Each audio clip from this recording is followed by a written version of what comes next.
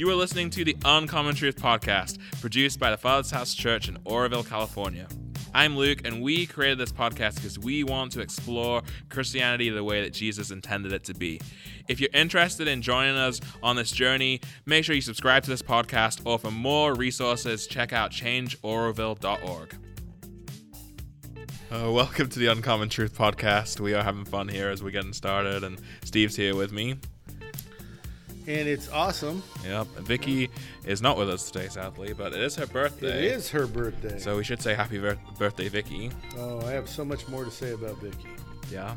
Well. Yeah, she's just the light of the world. Yeah. I've had the privilege to walk in the shadow of her greatness for all these 43 years. And hopefully there's a lot more to come. We love Vicky. We love having you on the podcast. And if you want to wish her a happy birthday, then I'm sure she'd love it if you shared this podcast as a gift to her. Yep. And as she likes to sometimes say, tag people in the podcast. So her Medicare kicked in today. It kicked in on the 1st, but we didn't need it till today. And it's pretty funny. Medicare birthday. There you go. Yeah. So we're hot here in California in August. We've had a few weeks of... We've had a string, although today is very pleasant compared to the rest of the week. Yeah. But it's hot, and we're in the AC, and it's nice. And you guys are from a country that you think this is hot. It's Separate true. countries, but both of them are the same. You think this is hot. This is really nice. And you should know that based on the last 2 weeks. They've been just crazy. True enough. Crazy hot. Yeah. I miss my coastal British weather. So You do? Yeah. You like the rain every day, huh? Not every day. 4 days of sun per year? Something like that. Yeah, they have about a 3-day summer up there When it happens. in Monrovia or wherever they're from. Manitoba. When it happens. Oh, Manitobans. Yeah. I don't want to offend any Manitobans. No, I'm sorry I said Monrovia, but they have about 3 days of summer.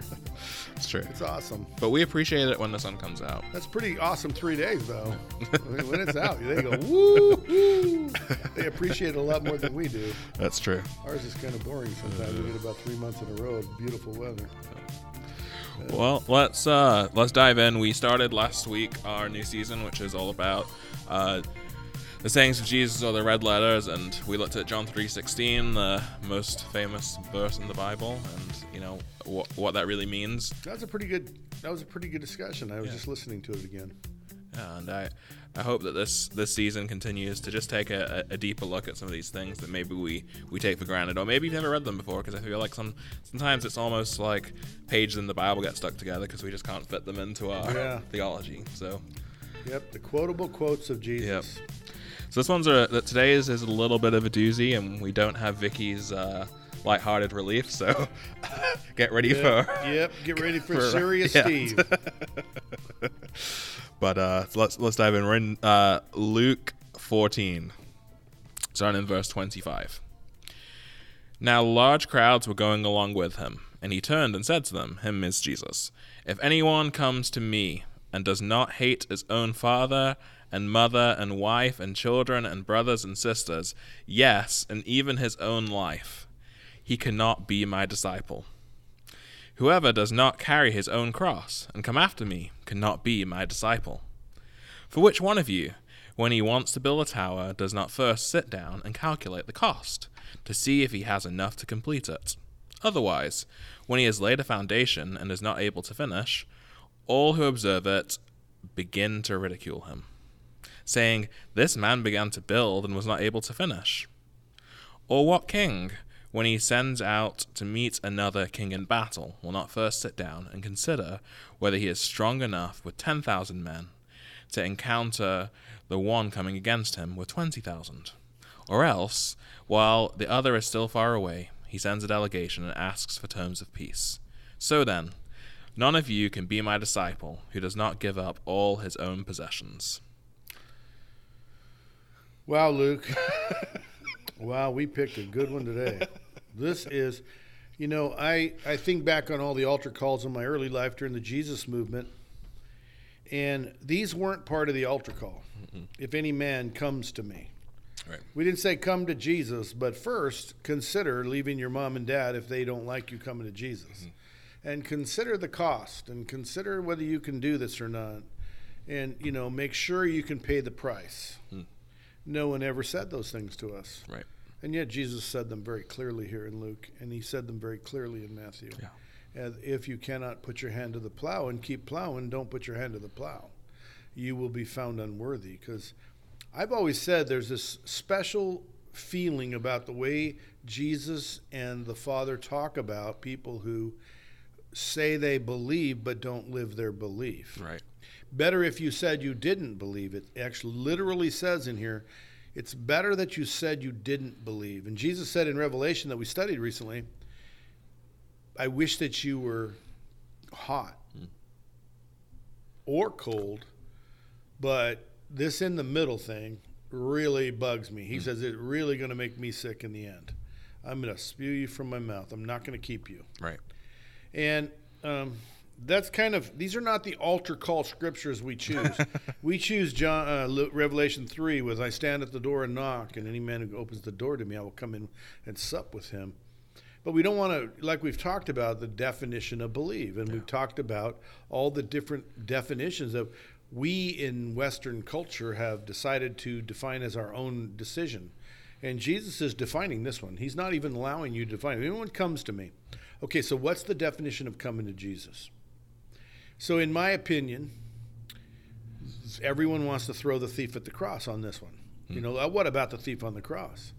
Well, he fit this very well because people forget where he was when he said those things. Today, remember me when you come into your kingdom.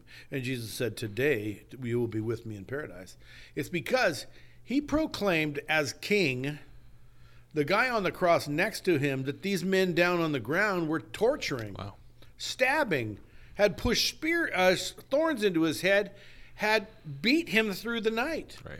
And he's proclaiming him king when they crucified him for saying he said he was king. And then you say, remember me when you're in your, you make him king in front of everybody. Talk about counting the cost. Wow. They still had a lot of pain to do on that man. They still had a lot of things they could do to torture him before he died. He may have knew he was dying, but he was counting the cost. These men, and they did come and break his legs with a mallet. I mean, this is horror story. This is worse than any horror story Hollywood ever thought up. And the thief on the cross definitely chose to come to Jesus, and he counted the cost. Yeah. Even the cost of his parents rejecting him as a Jew for calling Jesus the king. And that was a real thing.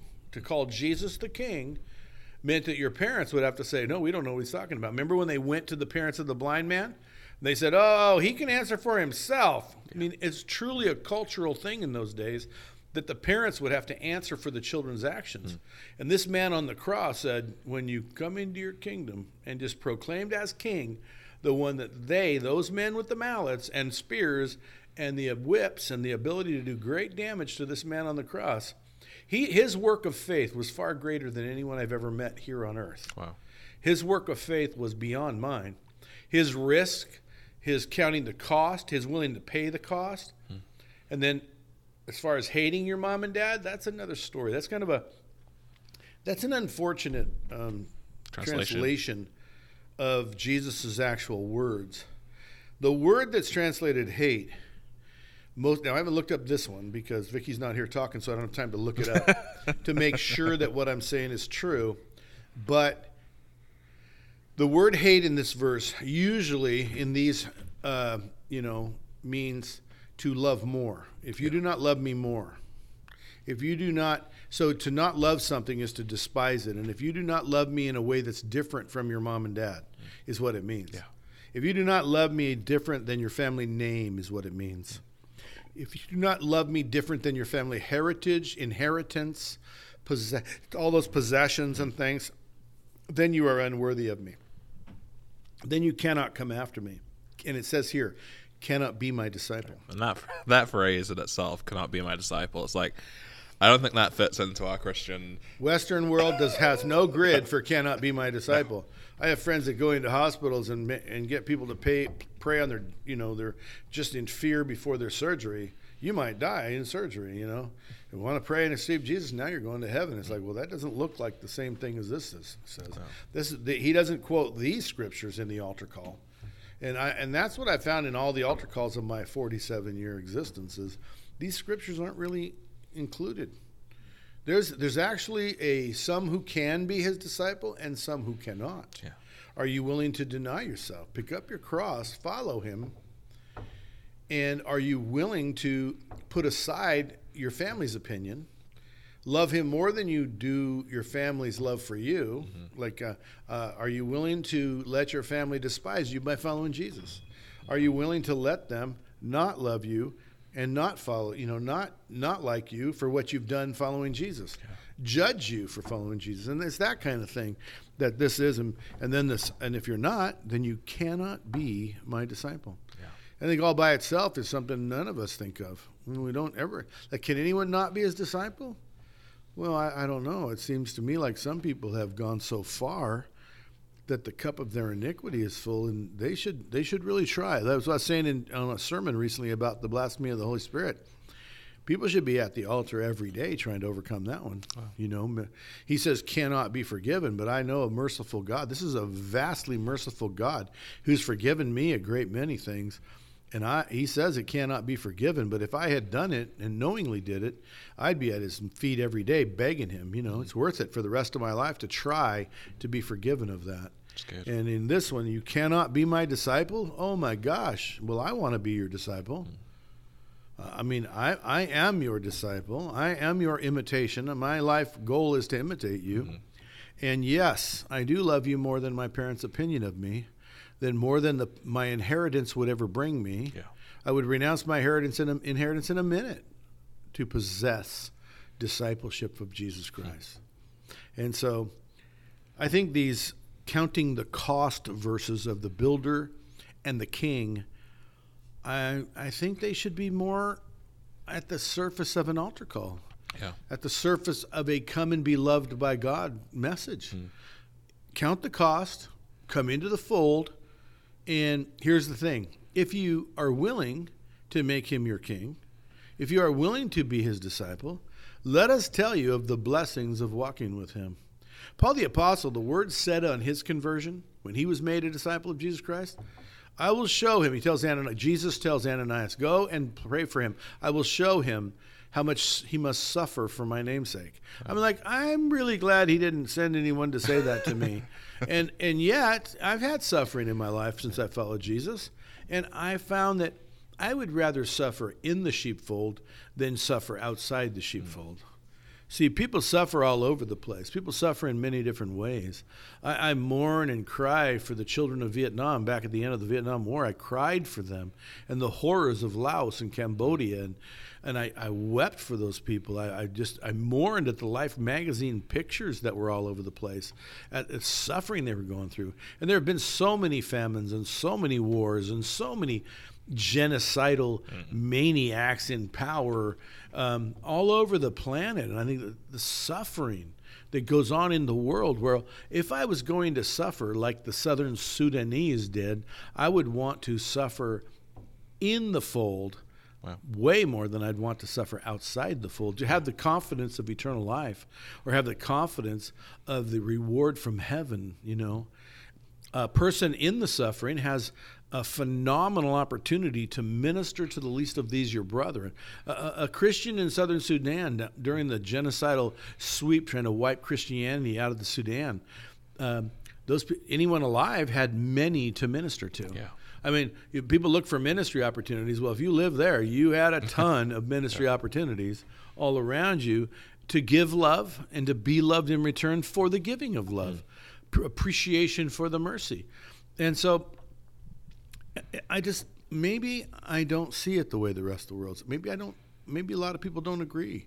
But when I read this, it's like it's not negotiable. It's can be my disciple, cannot be my disciple. Yeah. And it does say hate your mother, and I don't hate my mother. But I do love Jesus more than my mother. And if my mother was mad at me, which she wasn't, she was amazingly proud of me giving my life to Jesus and following him. Yeah. And she wanted that for me. But no matter what, maybe friends and family didn't like that I was a Jesus person. They did definitely, many family members didn't like that I left my church to go follow Jesus without that church. But that really wasn't my cause in life. My cause was to fall in love with Jesus and be loved by him. Yeah. Anyway, That's really good. Yeah. This picture of the builder who starts to build the house and then isn't able to finish. As I was reading this earlier, what stood out to me is it says people will ridicule him and because he couldn't finish what he started. I was thinking about that in terms of Christianity, and we see a lot of people who profess belief and they start to build a house, right? But then they walk away, they give up, and then what impact does that have on people's witnesses as Christians when someone starts to build a house and then... See, I think there's nothing worse than you go to a town where maybe a church is out doing evangelism, and the people who are giving you or evangelizing you, next week they're laying in the gutter, in the world, or they've gone back to the world. Like Paul claimed, Demas, in love with the world, has gone back to the things of the world. Pray for him. It's super damaging to the message. Well, that person claims they paid the price. They claim that they loved him more. And now look at them. See how it did not work for them. We recently had a young woman in our congregation crying because she came to us because of her uncle. And her uncle had 8 years clean and sober, and then he relapsed. And she said, well, if he can't make it, I can't make it. Wow. And it just takes hope away from people. And it is way better that we not claim more than we have. I think I recently heard a story. I was asking someone, have you ever heard of this church in your town? They said, are those the people that chase you around and try to heal you, and then they say you're healed, and they run off and say you are totally healed, and they run off? I go, well, they could be. I mean, it might be them. And they had total disdain for those kids running around the streets saying, you're healed, you're healed, you're healed. And it gave God a black eye, in their opinion. I don't have any judgment. I think the exuberance of those kids running around doing that could have been a wonderful thing. But, to claim more than what really happened, to not let the testimony be the healed, the person who's being healed saying, yes, I'm healed, or no, I'm not healed, but claiming it for them, I think is a mistake. And yet, so across the board, I think claiming more than what's really happening is not necessarily profitable to the church or the message. So the next time I go and preach Jesus to these people and tell them how the enrichment of my life has been, that I have joy and peace, and I go through hardships like death from cancers and immediate families, and in fact, precious family, my granddaughter, and fires that burn down my whole life's memories and everything. All of these things that have happened in our life, I still have joy. I still have confidence. My faith is strong in the Lord. And that's what I want to share with them, that, yes, when people suffer, like go back to the Sudanese and all of the different places in history where people have been tortured or suffered because of because choices other people make and because they're Christians, when that happens, I don't want to be there. I don't want to be involved in that. But if I am, I want to see it as an opportunity to serve the Lord. Yeah. If you're arrested, even falsely, even imprisoned, and you didn't do it. Right. You're innocently. You still then look at it and go, okay, I'm here. Let us make this a ministry of the Lord Jesus Christ, and let's pray for one another, and let's make the best out of the bad. Let's make him the king and be a disciple of Jesus Christ. But if you only serve him when you're being treated well, and you only serve him when everything's going, when you're winning the lottery and not losing the lottery, only when you're walking on water and not sinking, then the thing to do is cry out for mercy, but then to continue to proclaim the greatness and the love of Jesus Christ. Yeah. He has loved me. If I make my bed in hell, and if my bad circumstances are my fault, there he is with me. If I walk through the valley of the shadow, even, and that's my journey, he says, go this way. He's there with me, walking with me. And I don't want to walk through those valleys, but if he sends me, I will, and he'll be with me. And that's kind of what Jesus is saying here. For which one of you, when he wants to build a tower, does not count the cost? Well, I built many, many, many structures. And sometimes counting the cost is really a wise and good thing to do, and deciding not to build because you can't do it. But other times, the cost just keeps changing. Yeah. And you just keep going forward. And if he's with you and he's your provider, your Jireh, the Lord provider, and he's with you, I have found that the enemy's always defeated and the tower's always finished. Yeah. But in terms of persecution or family rejection or family disdain, caring what they think more than him. I have an interesting trend I've seen in the church. Mother's Day was always the fullest day in the church. And I would interview people. I'd just ask them, my sons came to church with me and all my grandkids. So the numbers would just be out the roof, right? And you'd ask, well, why did they suddenly come today? Well, they asked me, what do you want for Mother's Day? And I said, I want you to go to church with me. Well, that group of women have all pretty much passed on. They were old in those days. Yeah. They had grandchildren when I was young. But now Mother's Day is one of the smallest services we end up having, right? And I look at it, and you ask, where were you? Oh, I just wanted to go on a picnic with my family, and they take them to the park, or they take them to the river, or it was an opportunity to go out on the boat. Yeah. And it's a completely different generation we live in today, where I've seen this trend to these holidays being the smallest days, not the most full day. It's what is most important to you. Yeah. And it clearly shows that the family is becoming more important. Right. It's more like an idol to the family. Instead of trying to bring the family to Jesus, it's taking you to the family. Wow. And I think that's more what he's talking about here than anything. Yeah. Is our mindset has changed from I want my family to see Jesus to I want to see my family, and I want them to see me.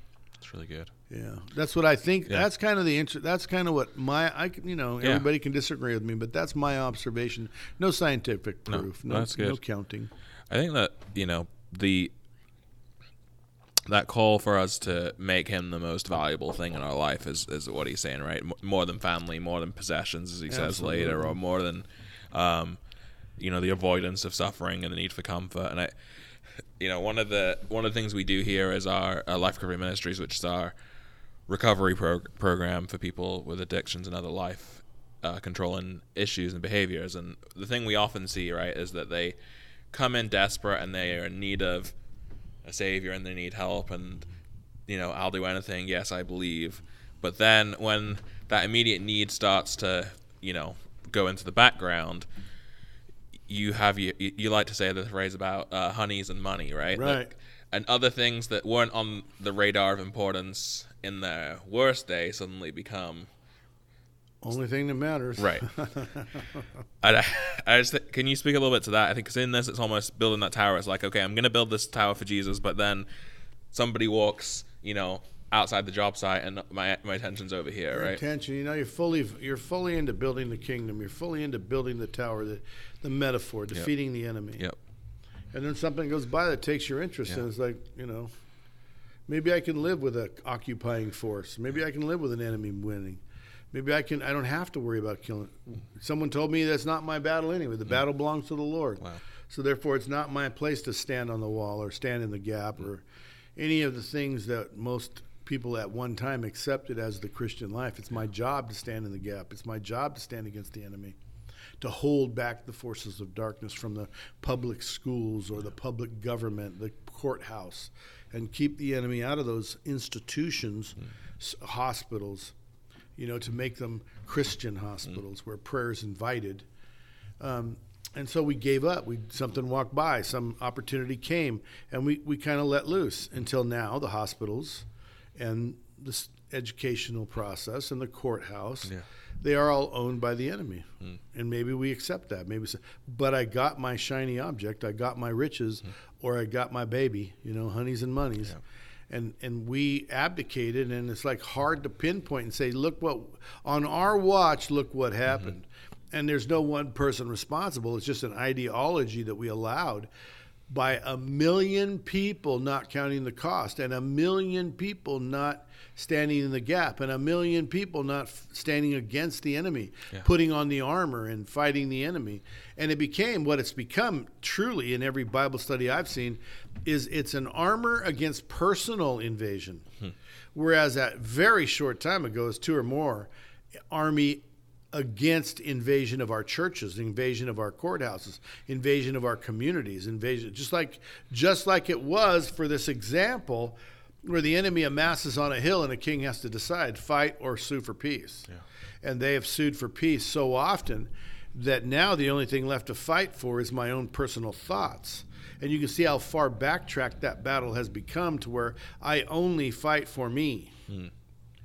And if you fight for you, we can stand together.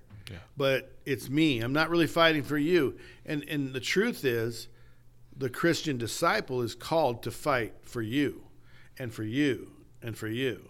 And to, if you have 100 people fighting, you got 99 people fighting for you, and you're fighting for 99 people. That's good. And it's supposed to be we go out knowing we can win the war because he who is with me is greater than he who is in the world.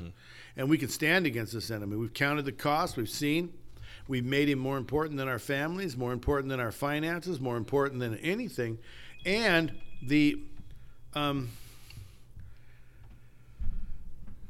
importance of those things, more important than those things, has to be the love of God. And which is seen by the love of one another. As I have loved you, you so love one another. It has to be seen in this very clear picture of love. And it's just, I don't see the Christian church as loving the world today. I don't think we look at the Christian church and we judge it correctly because we say, I love you, but there's no evidence to it. There's no evidence behind it. We don't give up our possessions. See, so then none of you can be my disciples, it says in 33, who does not give up all his own possessions. I mean, cannot be. Come on, where is that preached in the altar call? What altar call at what concert? What altar call at what worship night? What altar call at what church says that? So if you come to be Jesus' disciples, you must give up all your possessions. Everything you own must belong to him, and you have to become the steward. So, like, if I had a lot, like, it's no big deal to hear of some movie star with a $30 million complex on Maui who has a caretaker who gets to live there and take care of it. Right? He gets to live in a $30 million property, and if they have horses, he gets to ride them. If he, he's run of the mill, man. He gets the run of the house. Well, that's what it's supposed to be. I'm supposed to not own it. That guy doesn't own it. If the movie star sells it, that guy's out. Right. And if God sells my house, I'm out. It's his house. I sell all of my possessions to Jesus. When I accept the cross, I'm saying, you have bought me. And I think that the majority of Christian thinking is, but he didn't buy my house. And I think the argument would be, he doesn't want my house. Well, he bought my house, my car. When I go to the car dealer to buy a car, I don't put on the purchase price, me and Jesus. Jesus is the principal owner. I'm the co-signer, and he's responsible for the bill. No, I make a promise as the caretaker of Jesus' estate, I will make the payment from Jesus' accounts. And it's just like the movie star's caretaker. He owns it, and I must be okay with it. And I've preached this for a lifetime, but I've not really had a lot of, different examples in my life of whether or not I actually live this. And yet, in small ways, like, I had $10 to my name and someone needed $10 and I gave it away. And I said, I do live this. And, it got a little bigger, maybe $8,000, and someone needed it and I gave it away. And I'm like, oh, wow, I'm broke again. And it just kept going with different tests. Where I was, I I am one of those caretakers of someone else's possessions. I go do all the work, and I remember crawling up the ladders and swinging the hammer, and my body's wrecked from swinging the hammers to earn Jesus his income from that property, and that property is me. He gets a return on me, and so all my talents, all my gifts, abilities, drive, everything, he gets the benefit of. And I've had many now, not as many as I would think some people have had, Paul the Apostle had or anything, but I've had a number of times in my life where those possessions were tested. Yeah. How do you feel about the possession? I lost 42 properties in the crash of the economy back in the last decade, and I guess that was 2 decades ago, wasn't it? Time's flying. In the early 2000s. I lost 42 houses, and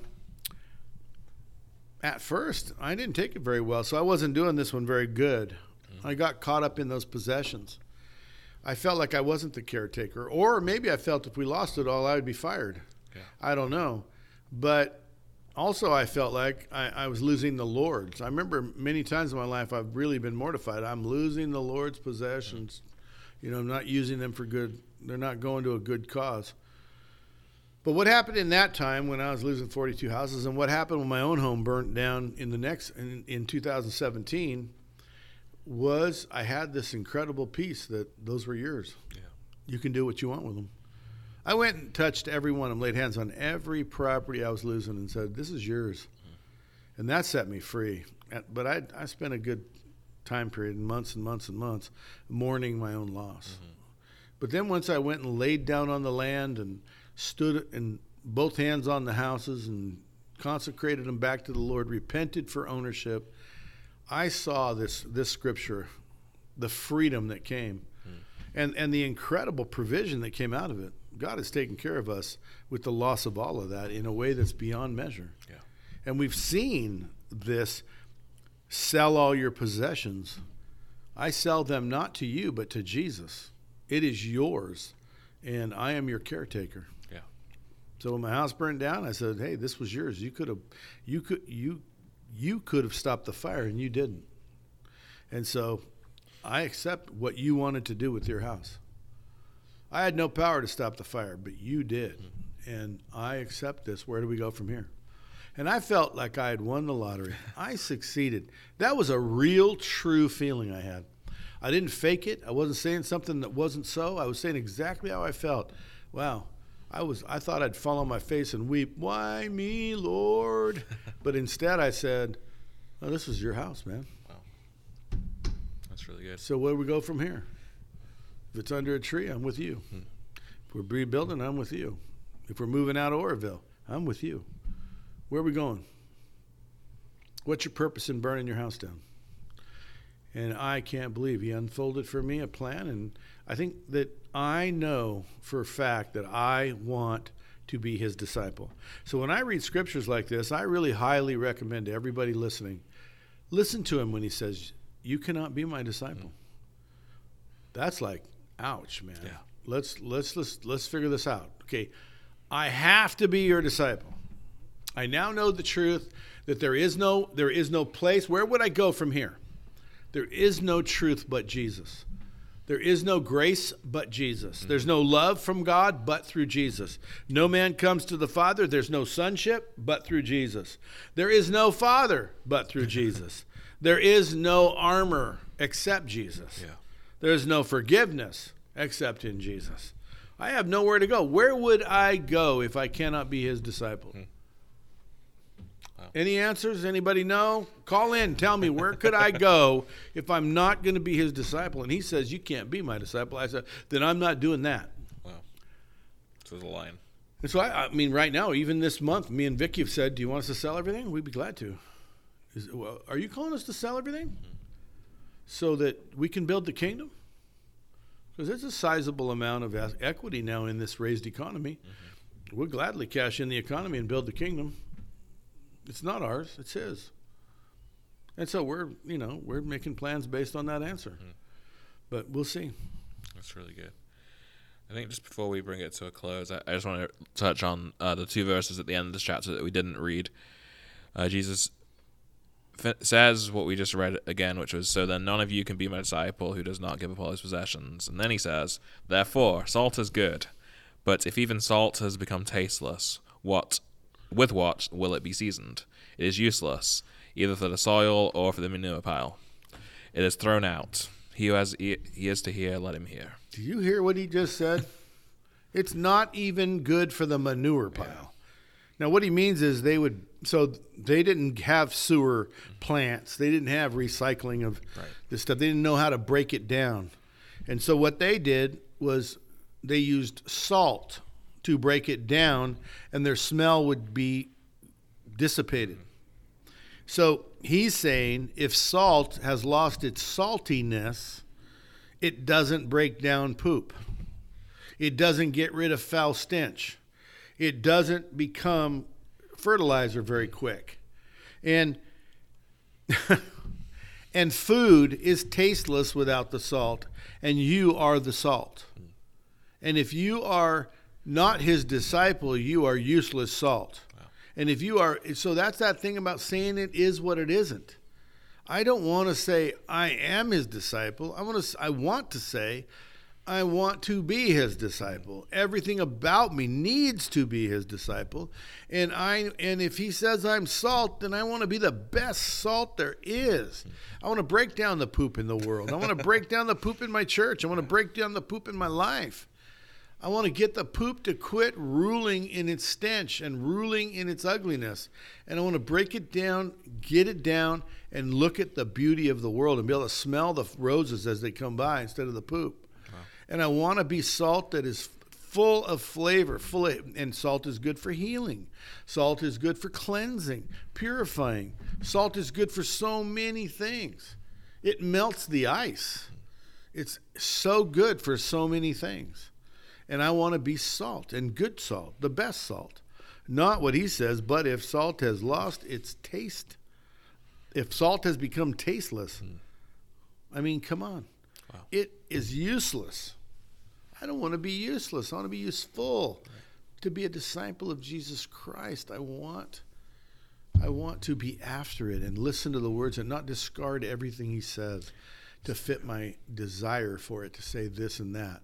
But to take what it actually says and let that change me, not take what I want it to say and change it. I want it to be what it says it is and change me. That's really good. That's what I want. Am I doing a good job? That'll be for others, and I know it's for God to decide. But that's what I want. Yeah.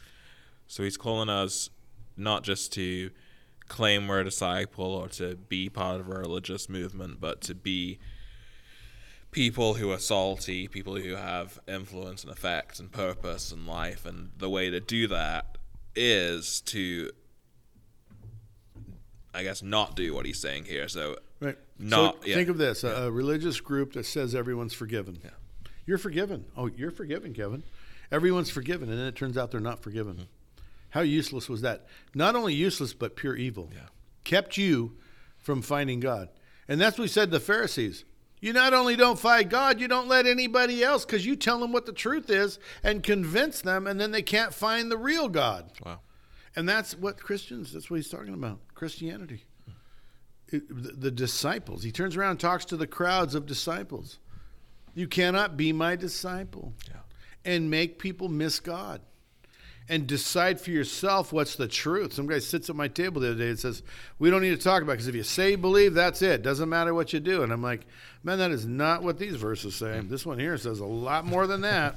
Yeah, it does. It says a lot of stuff. It's challenging little passage. And this section here is one of those, as I said, in this season we're going to look at some familiar things that we've heard a million times and maybe we think we know what it means. And then we're also going to look at things like this, which I feel like often we read and then we just overlook or forget about. Like we don't factor that sentence, cannot be my disciple, into our Christianity very much today.